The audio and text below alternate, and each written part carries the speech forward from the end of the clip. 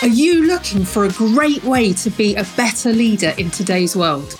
Well, look no further. You're here at the Still Loading podcast, where we explore leadership for the digital age. We collect all the best practices, skills, and tips that you'll ever need so you can start being a better leader today. I'm your host, Ilona Brannan, and this is definitely worth listening to. Hello, everyone, and welcome to this episode of the Still Loading podcast. Now, this episode, I'm talking to John Burford and Sean Georges, and I think they are brilliant people. Now, both of them have been in the military, so they're ex-servicemen, and they're based in the States, and they've written a book called On Mission, which is all about leadership development from their perspective. And what was brilliant when we discussed leadership development was they were coming from a perspective, from ex-military, and they're both men, and they're both older than me, and they have a lot of experience in this field. And then I am a woman. I have not been in the military, and I come at things from very much a digital perspective because that's where my interest lies. And what I loved about it was we had really similar values and perspectives about what the purpose of leadership is. And for me, the key takeaway that I found that was really helpful from this podcast was the definition of servant leadership and what it means to be a servant leader. And we go into it in the episode. But what I want you to imagine is you are almost like the person who is underneath, almost like an inverted pyramid, where you're supporting your team to then achieve their best. And the opposite of that then is positional leadership, where you have people in a role or responsibility mainly just because of their title, but not actually because they're serving the needs of their team and empowering them. So I thought that was super valuable to get that distinction, and it really helped to visualize it in my mind. It's a great conversation. It's got pearls of wisdom all over the place. Check out the On Mission book. It's really a good read. It's almost like somebody is having a conversation with you. Highly recommend it, and enjoy the episode.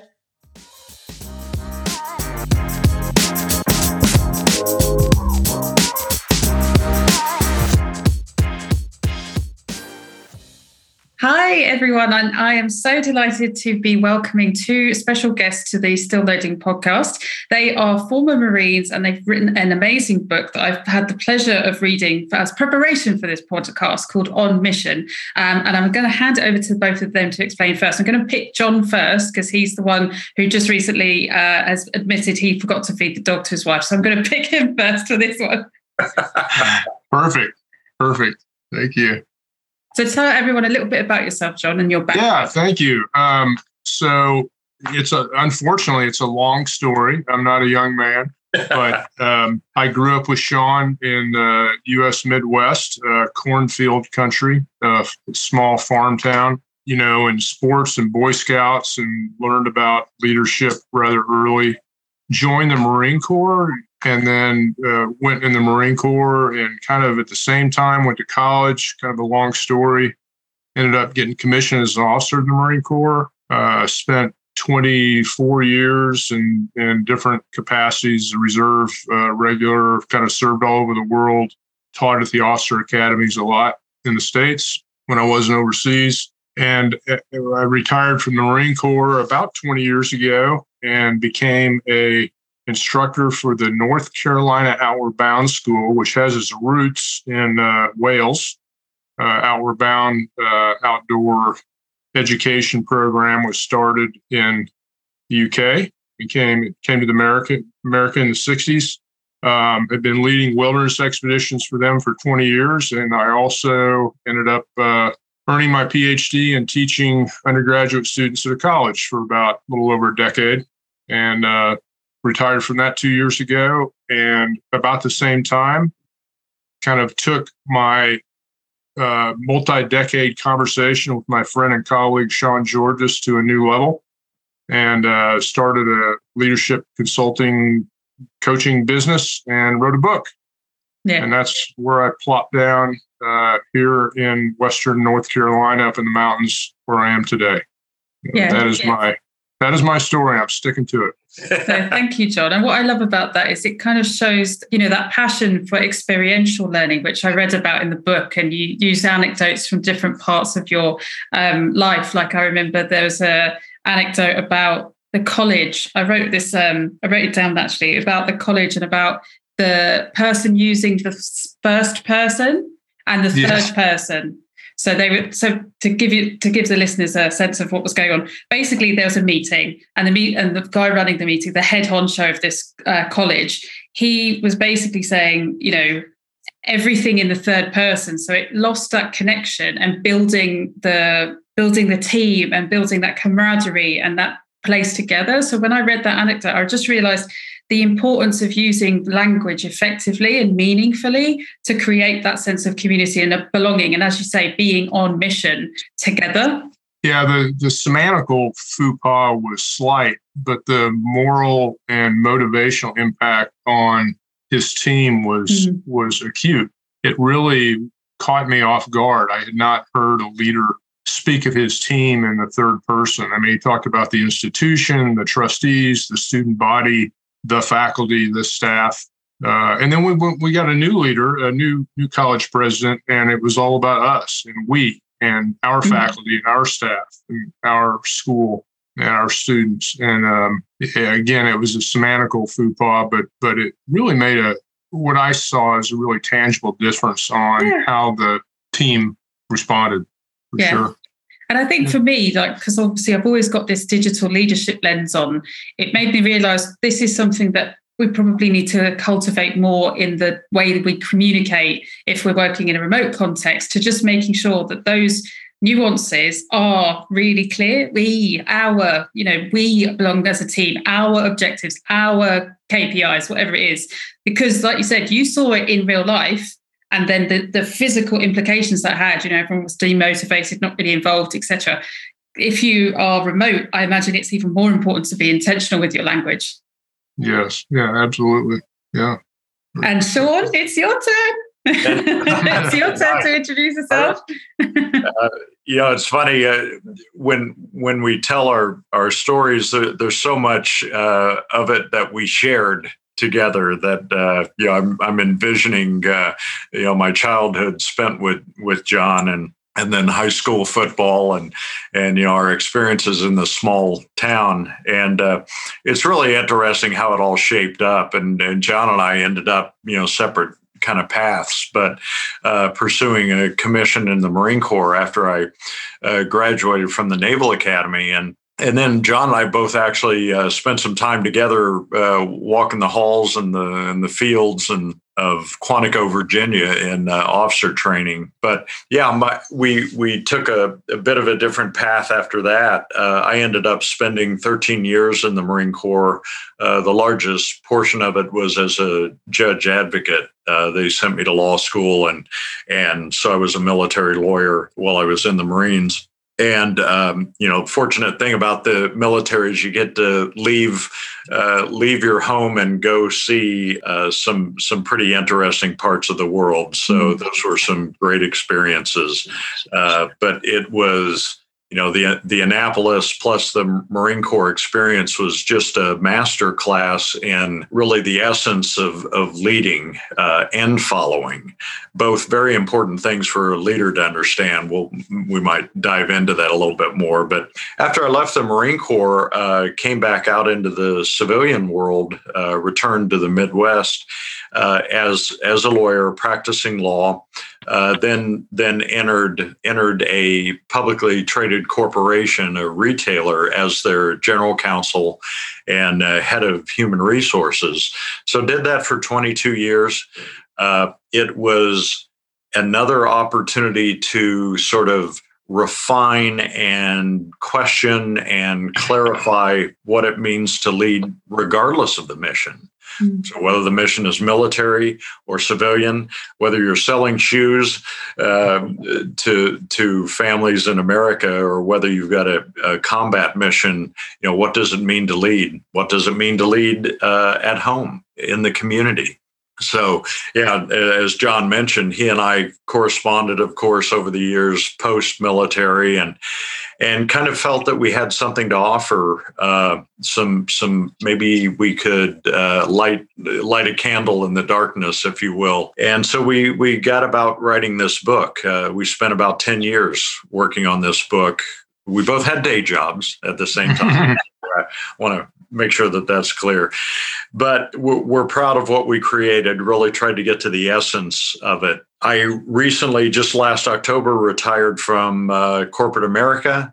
And now John and I are at work trying to, teach, coach, and spread what we think is really some, not necessarily our wisdom, but timeless wisdom that we've confirmed about how you become a leader, which I think is an important aspect. We often talk about leadership like it's some kind of topic and technical science, but it's a very human part of who we are as we engage in the world. So, and then we get to have great opportunities like this, speaking to people like you. Well, thank you. Yeah.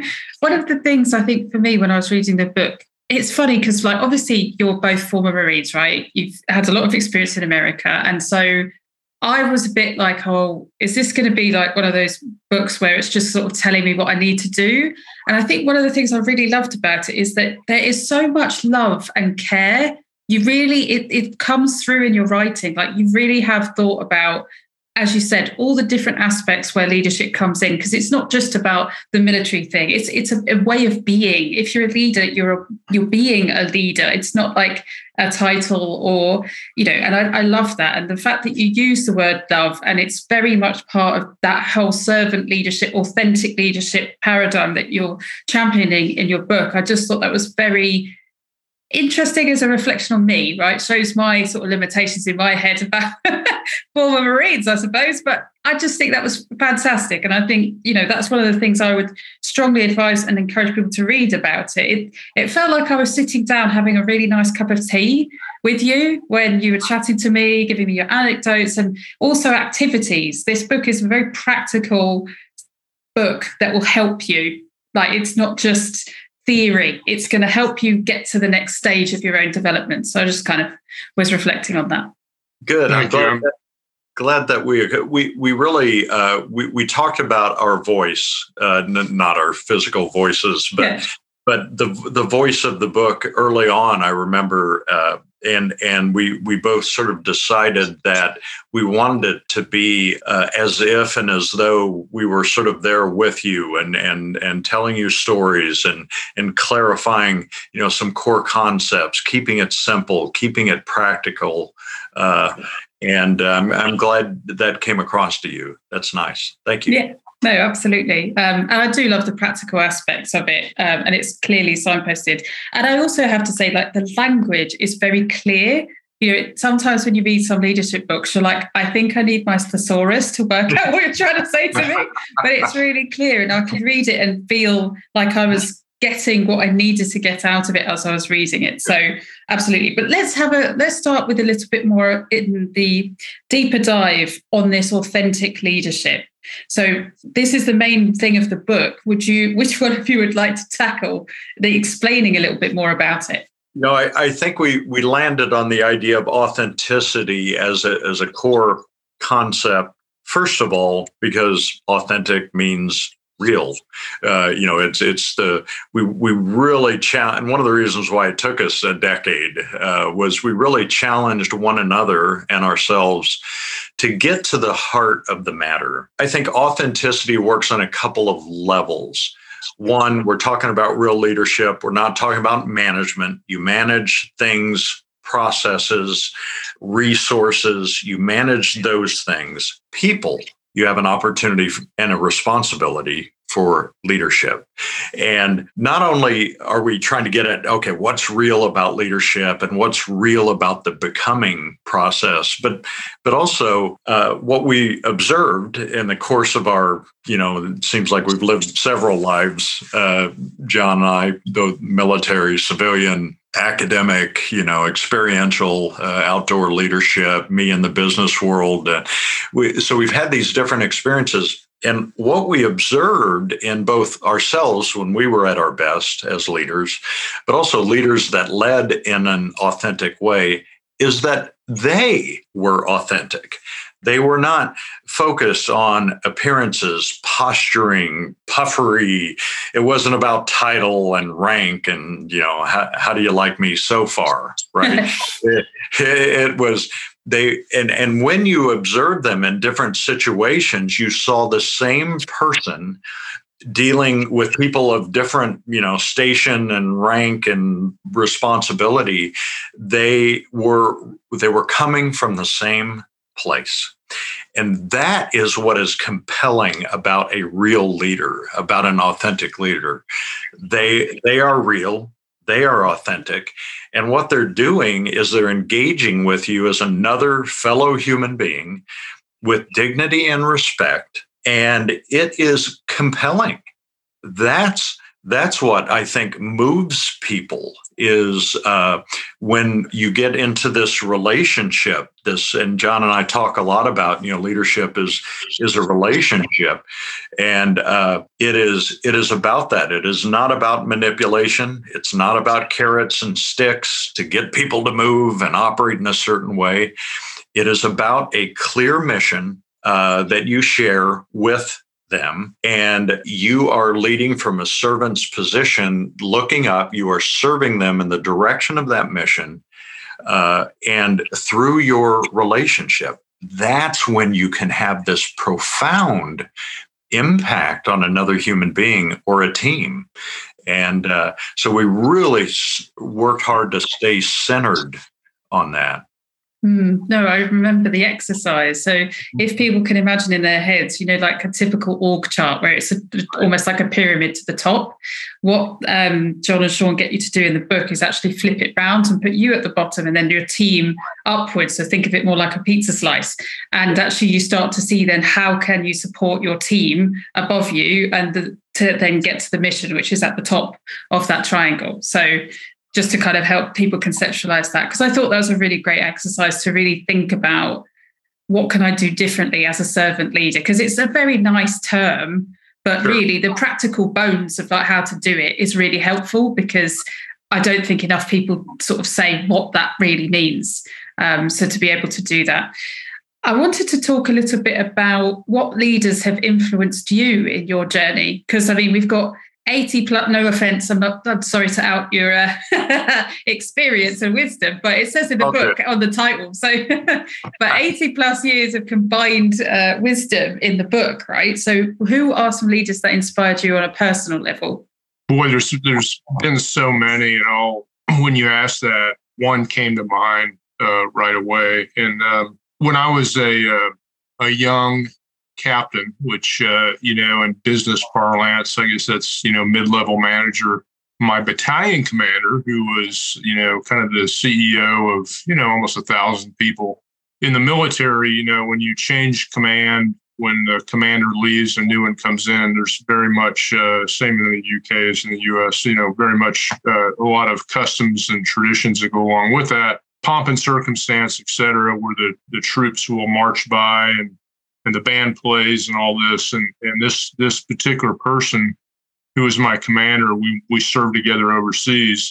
I respected greatly. He was tough, hard, a demanding individual, but everything he did was to make me better and to make his Marines better. And I will never forget when he changed command, when he turned his command of his Marines over and they marched by, I saw this man visibly weep. It was one of those, I get it now moments. Sean and I, in our book and our conversations with our clients, speak about hands, head, and heart. There's certain behaviors and principles that you follow to act like and be like and perform as a leader. There's certain things you need to, your hands, right? What you say, what you do. There's certain things that you need to know about certain things. You have to have a certain knowledge base. But the trifecta, what makes it a trifecta is that heart piece, right?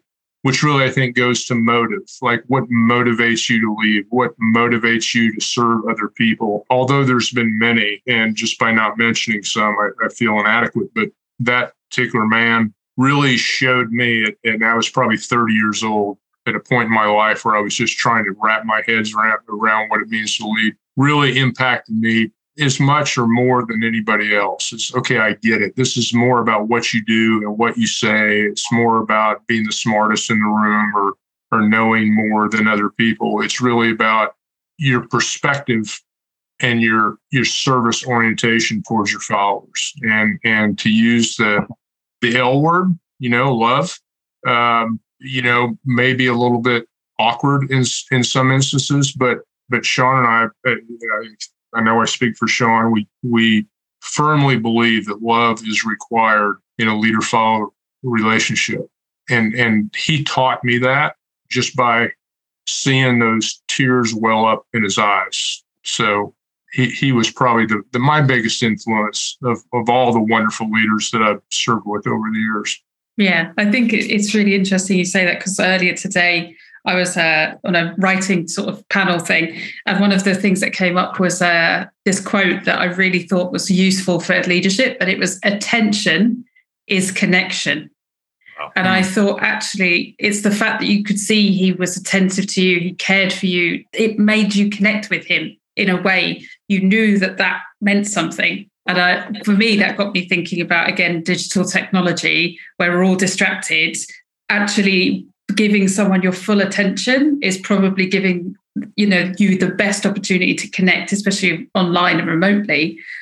But I just think that's probably in a deficit right now. That's why we're all kind of struggling a bit. Yeah, absolutely. I think that's a great. I love the fact that you're bringing that question up and you're bringing that consciousness to our forefront, because the requirement to make human connections with people hasn't changed. No, that won't change. I agree with you. But the environment's changed, and we have to acknowledge that the environment's changed. And so, how do you do that? That's the question that we need to sort out and we need to deal with. We can't just say, well, things are just different, so we don't make authentic connections with people anymore because we're on Zoom, right? That's unacceptable. We need to figure out ways to do that. Totally. Sure. And Sean, who's the leader that's inspired you? It's a great question, and of course there've been many. I think back to somebody who just profoundly impacted me while I was early in my development. It was my freshman year, plebe. We called them plebes. We were called plebes at the Naval Academy, and I remember we had the opportunity to meet with an admiral. His name was Admiral Lawrence. So he was the top position at the Naval Academy. He was an admiral. I mean, those bars that he wore on his shoulders were gold all the way across. He had a chest full of ribbons. He was a Navy pilot, so he had the gold wings. He was impressive in every way, but that's not where he came from. He didn't step forward and say, "Hey, how do you like me so far? Aren't you impressed with?" He was one of the most humble people I think I have ever encountered. He had been a prisoner of war in Vietnam for 5 or 6 years, one of the longest serving POWs in Vietnam.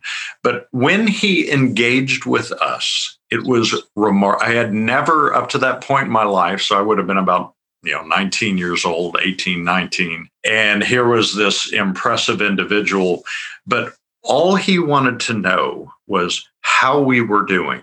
How are you doing, Sean?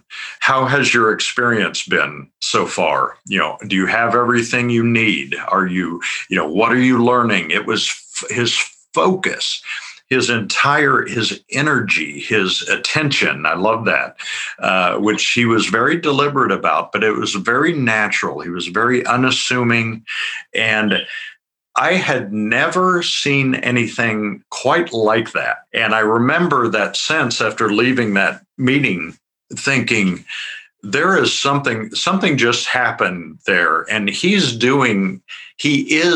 something. He wasn't sort of being manipulative and he wasn't barking out orders, and he outranked everybody in that on the premises, but he didn't come from that place. He came from a place of, how are you doing? He wanted to hear our stories, these young, hopefully officers to be, and wanted to know where we were from and, why the Naval Academy. And it was just a powerful example that really set me on a path to trying to figure out what that thing was that he was doing and who he was. And his level of commitment, of course, was unquestioned. The sacrifices he had made, but that was a real, because you also at the same time, right, at a place like that, you also have the other examples. You've got the people who are yelling and screaming. You've got the people who are trying to impress you with whatever their physical abilities or their intellectual capabilities or whatever. But I began to figure out what moved me, and the quiet and the heart of this man and the way he handled himself was just compelling. And so that was probably the one that was one of those early real triggers. Yeah. So between the two of you, it sounds like it really is that heartfelt connection. I think it's that heartfelt connection and that authenticity.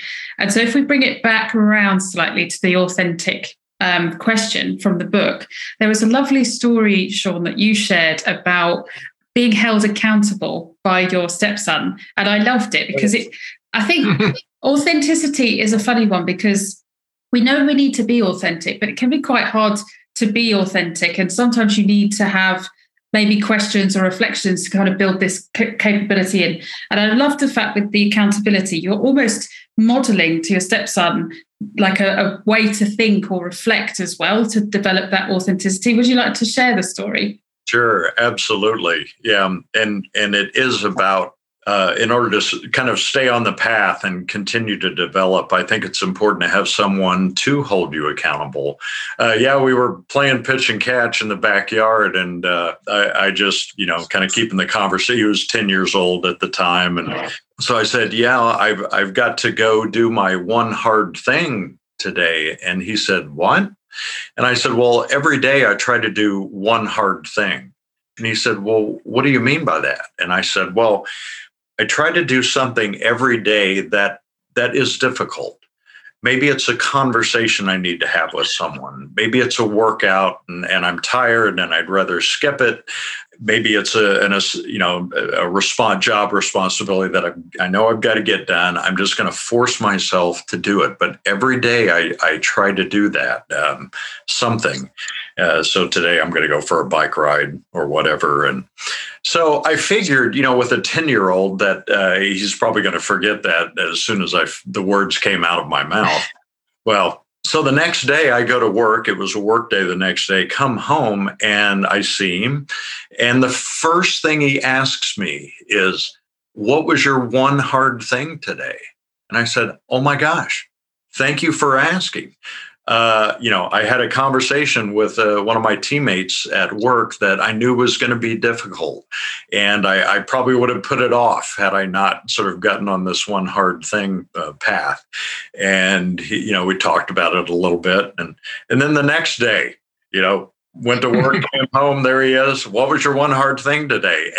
And this went on for weeks. And it got to the point where, because I knew he was going to ask, by gosh, I needed to do that one hard thing. I was going to have to report, right? I was good. But I love that. It's accountability. And it kind of makes me think of, as you grow and continue to learn how to lead, it's a helpful thing not to just do it on your own. Find someone that cares about you, right? That has your best interests in mind. Reach out and say, hey, I'd like you to hold me accountable on whatever, whether it's on how I do A, B, or C, or maybe in this way. Would you mind doing that? It kind of keeps you on the straight and narrow and keeps you moving in that direction. So that was a powerful and just kind of a simple story. He and I still talk about it. He doesn't always ask, but we talk about that incident, that situation. Yeah, and I loved it because it's such a simple thing. Because actually, if you kind of make it a little game with yourself to do that one hard thing, you're going to push yourself outside your comfort zone. And I actually did a hard thing today because I read that in the book, and I was like, yeah, I did my one hard thing today, so I'm fine. So I was chuffed with that. But yeah, I just thought that was cute, and I really do think it's important for accountability. I agree. You'll excel. It's kind of a bit like you two, right? Because you two have been able to hold each other accountable, John and Sean, you've been able to achieve this great book and be able to write this and do this labor of love and actually build the consultancy. But you both hold each other accountable, so you can get more, of your own authentic leadership development, because it's never done. I think that's why I called the podcast Still Loading, because you're never done. So it's all part of the process.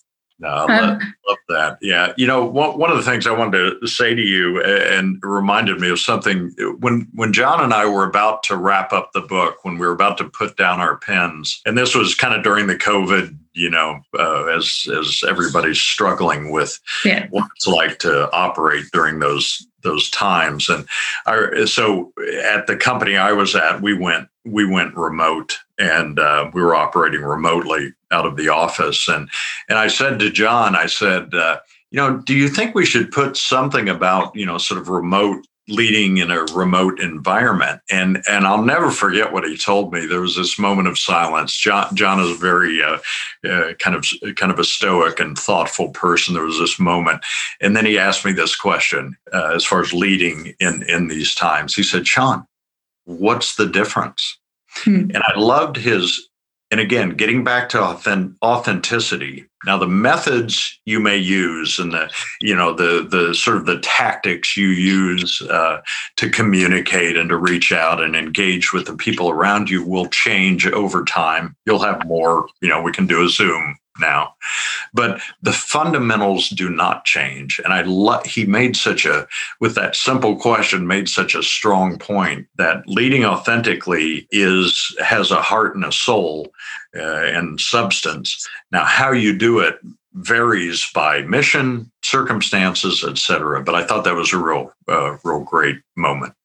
Yeah, no, I can understand that completely, because with me, my interest is in how the digital technology sort of influences human behavior, but ultimately it is about human behavior being like the best leader you can be. The tools will change, as you say, the methods of communication will change, but you being a good human and a good leader to someone, then that's something that you can develop and engage with.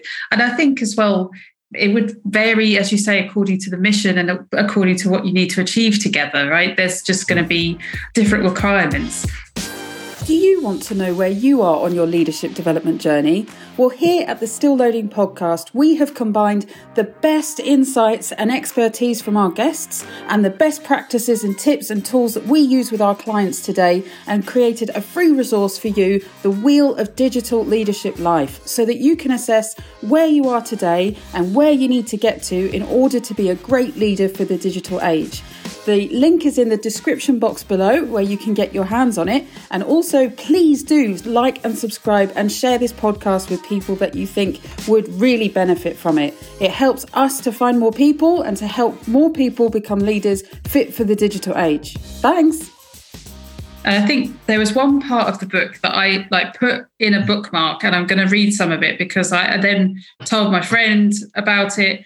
Because I work with a lot of startups and a lot of remote first companies and scale-ups. What I've noticed in some scale-ups, not thankfully my clients, but I've seen this it happen, where it's definitely this positional leadership.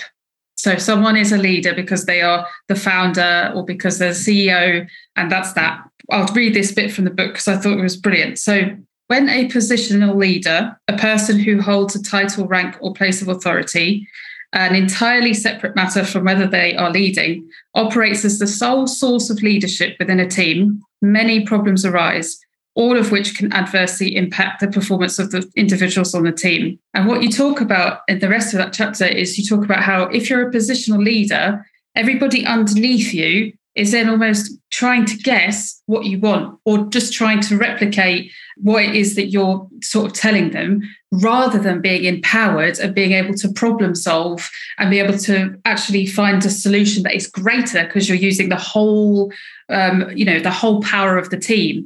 And I have seen this in scale ups, and where they aren't succeeding is when one person at the top has said, this is the way, this must be done this way. This is my organization, or this is the way I see it happening. And so you're disempowering a whole group of people from being able to accelerate to the next level. And I thought that was a fantastic way of putting it. Thank you. Yeah, Sean and I talked probably throughout the book to one degree or another about this notion of leadership isn't about rank or title or position. But, we're all military guys, and we understand the critical need for positional leaders, like for authority, and how authority can be a leverage in an organization. But what we really kind of came to, what we really grounded on, is that it's so important that we don't stop there. That the leadership is it's a verb. It's something you do. It's a service. It's not something you impose upon other people. It's a service to other people. And it may be a common term now. Many people before us have talked about leaderful organizations, right? Leadership is everywhere. And if there's one thing we would like to, many that we would like to encourage people, we have this 10 or 11 commitments we present at the end of the book. They're kind of core commitments. And one of the first ones, if not the first one, is define yourself as a leader. It doesn't matter how much you're paid. It doesn't matter where you are in the org chart. Define yourself as a leader. When I used to teach undergraduate students, I got a lot of pushback because there was this notion that if I define myself as a leader, isn't that a little bit self-serving? Isn't it that putting myself on a pedestal? And I had to convince them that leadership is not an imposition. It's not something. It's not a title that gives you license to do things to other people. It is no more than defining yourself as a person who serves other people in alignment with the mission.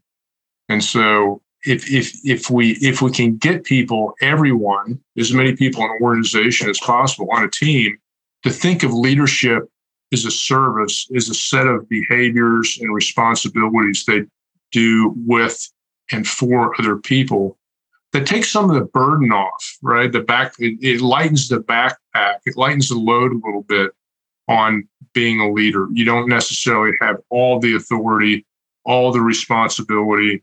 It's just a matter of helping move others to accomplish the mission. So that's a really important piece to really recognize and embrace. Is it's okay to be a leader, to define yourself as a leader, to try to move other people in line with the mission. And you don't need a title or a position to do that.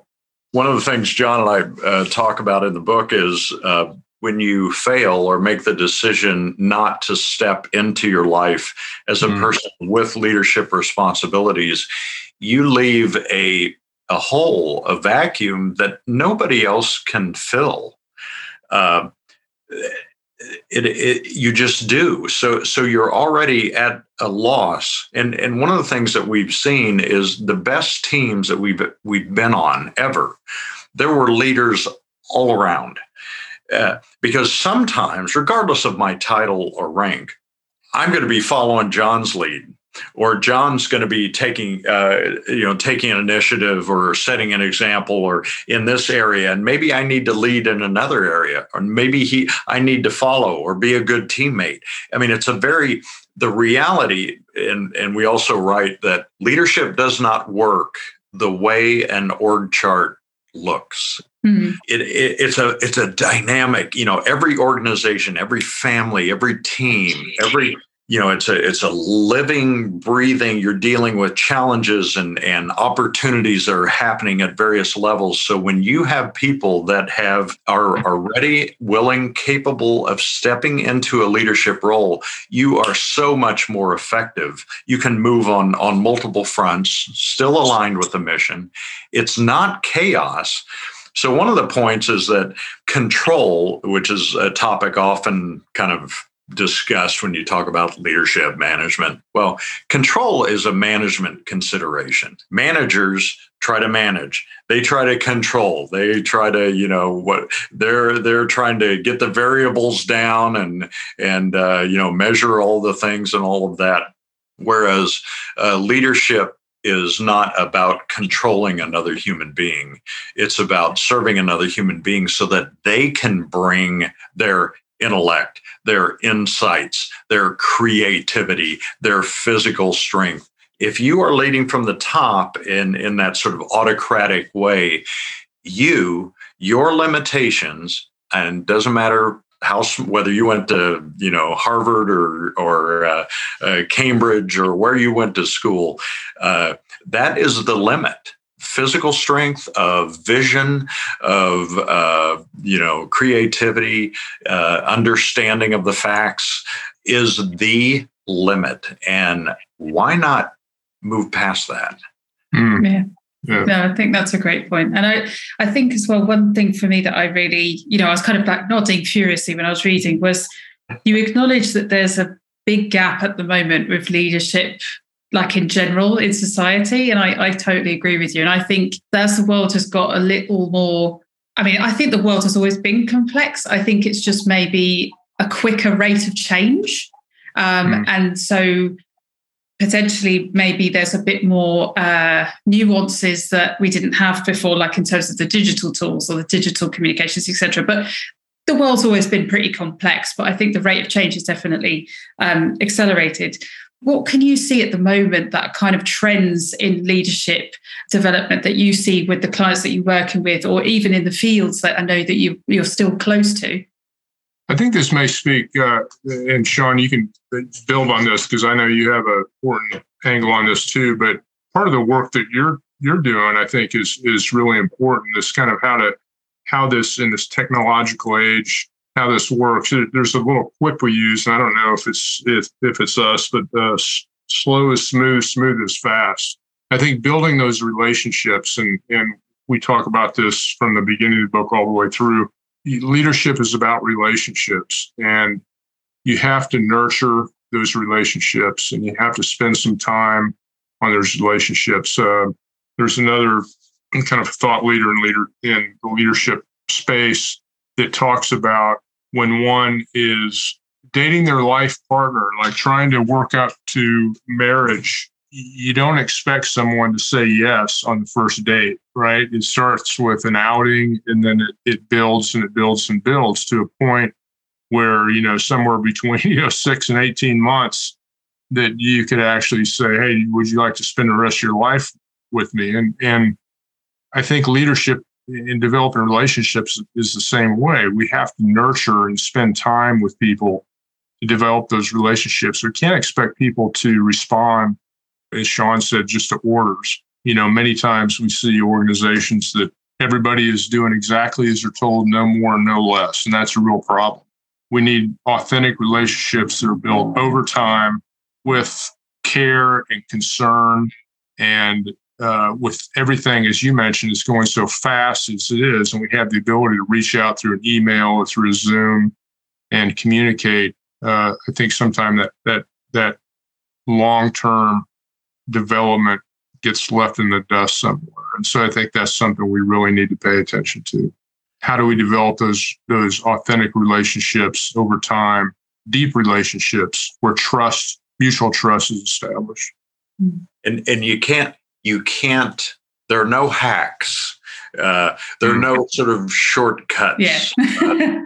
It's still, we are still humans being. You're still loading, you see? Exactly, out there in the world. And I think when we lose sight of that, there's been this, like, it seems like every article you look at on the HR side is about this thing called quiet quitting, which is really interesting. First of all, I think the term is kind of silly and ridiculous, but having said that, so the idea is that there's this huge increase of people who are disengaged in organizations. They're not committed. They're not focused on mission. They're not bringing their best stuff. They're not engaged somehow.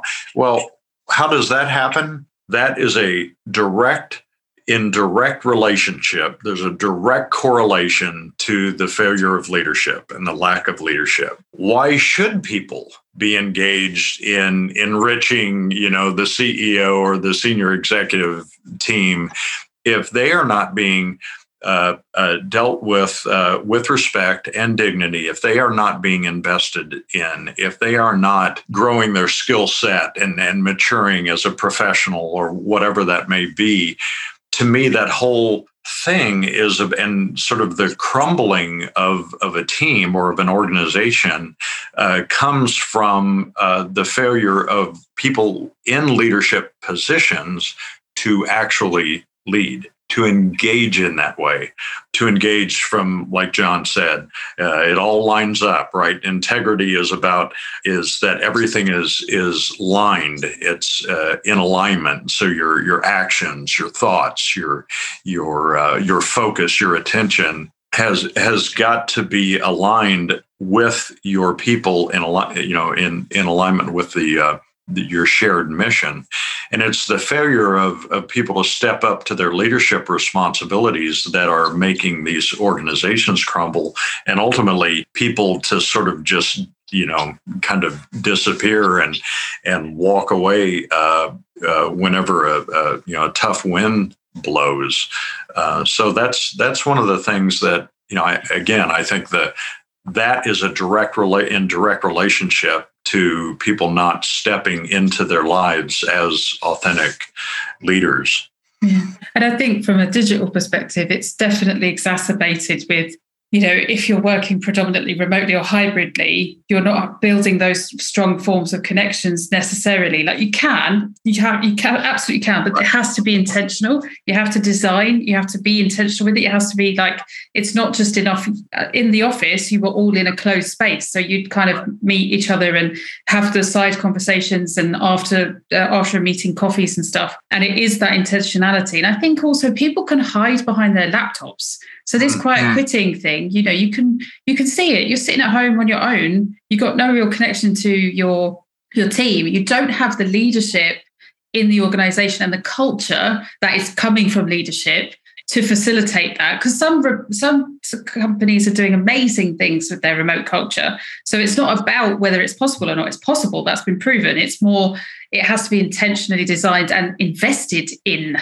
And I think that is a huge opportunity, I think, for the world as we kind of go into this very much a digital working world and so forth. So we're coming towards the end, rapidly towards the end of our hour together, which is insane. But firstly, I loved the book. So anybody who is listening, please go and buy a book. It is really great. It's practical.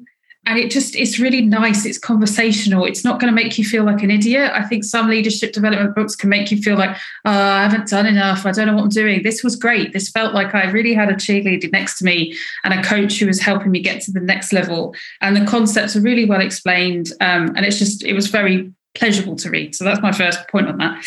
And then secondly, what are your top tips for leaders for the digital age? Now, you're going to get one each, and then one bonus one each, because normally we have three, but because there's two of you, we're just going to have like one and a bonus one each. Going back to what Sean said about how things have changed in the digital age. I think what I'm going to say, I don't think it really speaks to that to the degree that you asked the question. But I think one of the first things people can do is be intentional. Sean and I were blessed to kind of grow up or be tutored in leadership in a very structured environment, which placed a high value on leadership, which recognized and placed a high value. A lot of places put a high value on leadership, they don't recognize that. And they don't invest as well. I think that's a big part of it. When you start off as a young, military person, officer, it starts with rote memorization of leadership principles and we had to memorize those. But then you were put in mock leadership positions, and you were evaluated on how well you led. And one of the primary message we got is you may be a physical specimen or a mental genius, You may know how to shoot weapons and do all the military things, but if you're not a good leader, you are no use to your unit. And so we were evaluated on how well we led. And we were given a list of books we had to read on our own time.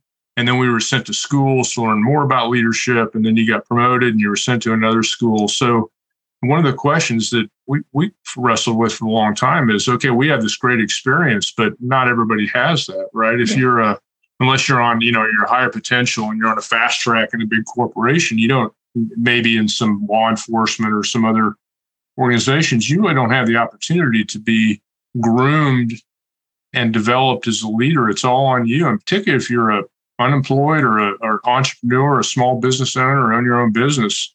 And so being intentional and again, going back and defining yourself as a leader is, I think, a really important step you can take. And with technology, with the digital age, there's so many resources out there available, online training, blogs, podcasts like you're doing, so many resources that we didn't have that people can tap into. But first you have to define yourself as a leader and make a commitment that you want to develop as a leader for all the right reasons. Once you do that, if you decide you want to be a doctor, then there's a whole bunch of things you have to go through. You have to get an undergraduate degree, get into med school, and the same with leadership. Like there's a series of things you can do. And so I would say that's one thing, is just being intentional about it, is defining yourself as a leader and then asking yourself, what do I need to do through education, training, and experience to move the dial for me to be more effective as a leader. Mm-hmm. Sean? Yeah, just an idea, kind of focusing on, how do you lead in a remote world? Yeah, I think it's probably requires more energy, more deliberateness, more discipline to stay engaged with your people. I think it was General McChrystal who had the phrase that leadership is really about the discipline of empathy. You can't lose the human touch. And I'm not talking about being all soft and fuzzy, and empathy, which is simply making clear your concern and your appreciation for what the other person is going through. I know when we first went remote at the company I was working at, everybody had their laptops and we would have Zoom meetings but one of the things that I stressed, and I tried to set the example, was that's not going to be the end of it. So I would arrange to have kind of check-ins that would not be even business related. It was a reach out, and maybe it was via Zoom, but so we'd set an opportunity or set a schedule, and hey, I'd like to talk to you about how things are going. How's your family? How are the kids doing? Homeschooling. Everybody was doing that. It's the recognition of the human beings who are at work on this team.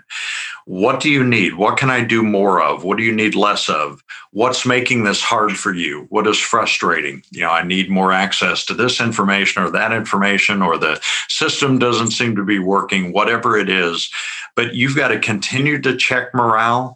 You have to continue to stay engaged. It doesn't always, it can be the check-ins from time to time. How are you doing? What's going on? Or, especially if somebody gets sick, how are they, it's because life continues to unfold. And if you just pull back and just have, okay, now we're just doing, occasional meetings online, or maybe you never see me for another 6 months or a year, you are not exercising that discipline of empathy, and you've lost the human touch. And I think we have to continue to find ways to work at that and to develop that human concern and service support. So it can take a lot of work, but if you're leading authentically, you see that as a priority. Mm-hmm. It's not about, hey, did you get the report, or how come I didn't get this work product from you, or whatever. I mean, we've still got work to do, but you got to do the to stay engaged with the people around you. Yeah, no, I think they're great points. And so we've got being intentional, and then we've got discipline of empathy, which I really like. So what's the bonus one? What's the third one? Who's going to take that one? I might throw this, and I'll give John an opportunity for a bonus. But one of the things we were really clear about, and we are unapologetic about using the L word, love. Yeah. Cannot lead without love. And again, it's not the HR inappropriate version. It's the I care, and you cannot fake it. People know if you're faking it. So if you are serving from that place with love in the direction of a shared mission, there's some emphasis, you are heading in the right direction, and you ask yourself a single question when you're trying to figure out what to do in that as a leader. You're asking yourself a simple question. What is my best and highest role to serve this person, my teammate, in the direction of our shared mission? And you work at that answer. Yeah. And bonus prize for anybody who can go back and find the whistle blowing in the middle of telling you about love. It was just like, bing. That was me having an idea. Yeah, yeah, exactly. Yeah. I should have had a light bulb go off. Okay, so final point then, John, you're going to take it for the bonus. What's your final closer? Oh, I guess I'm just building on what Sean said. Job descriptions, semi-annual performance reviews, KPIs, metrics of success are all vitally important, but that's not where leaders put their effort, right? Leaders put their effort in precisely what Sean was talking about, is serving their teammates. And so I would think that although we need to manage our human resources, our systems, and we have to promote people, and we have to hire and fire, and we have to pay people and do all the things that you have to do in a big organization, leaders spend their time, the quality of their time elsewhere, in engaging with people on a human level. And I would say that doing a good look in the mirror on where you're spending your time, and it just may take more time, right? It doesn't mean you don't pay attention to your management responsibilities, but looking in the mirror and asking yourself where you're spending your time and whether that balance is where it needs to be, I think would be a really good start. It's difficult to quantify, but it's certainly easy to qualify, right? Like, am I spending my time on my people, or am I spending my time on the systems and processes that are meant to control them? So that would be my going out position. Fantastic. Well, thank you both of you for joining me on the Still Learning podcast. I had a pleasure reading the book. It was great to kind of meet you and get to know you and have my own assumptions challenged about Marines and about how big and lovely they are. So that's been wonderful. And how can people get in touch with you? Because you've got the book out on Mission, so they can obviously download that and buy a copy. Is it out now for release? It is. It came out August 2nd. It's everywhere books are sold. So, Amazon is the easy place to get it. Probably the easiest way to contact us, it's easy to remember, is onmissionbook.com. Yep. And through that site, you can contact us directly. You can get our professional website. You can purchase a book, read about the book, read about us. But we are not in an ivory tower. I would encourage folks to contact us. We'd love to talk to people face to face, and we'd love to talk about leadership. So I would encourage folks to just contact us, so you can get our email off of there, and just send us an email. Yeah. And all the links will be down below in the description box. So you can reach out to Sean and John and ask them all the questions that you have about On Mission and about their leadership perspectives. So thank you both for joining me. It's been a real pleasure. I hope you enjoyed it and it wasn't too painful for you. And I hope to see you both again, maybe for On Mission 2. Thank you. Enjoyed it very much. And thank you for what you're doing. Thank you. Appreciate you. Thanks.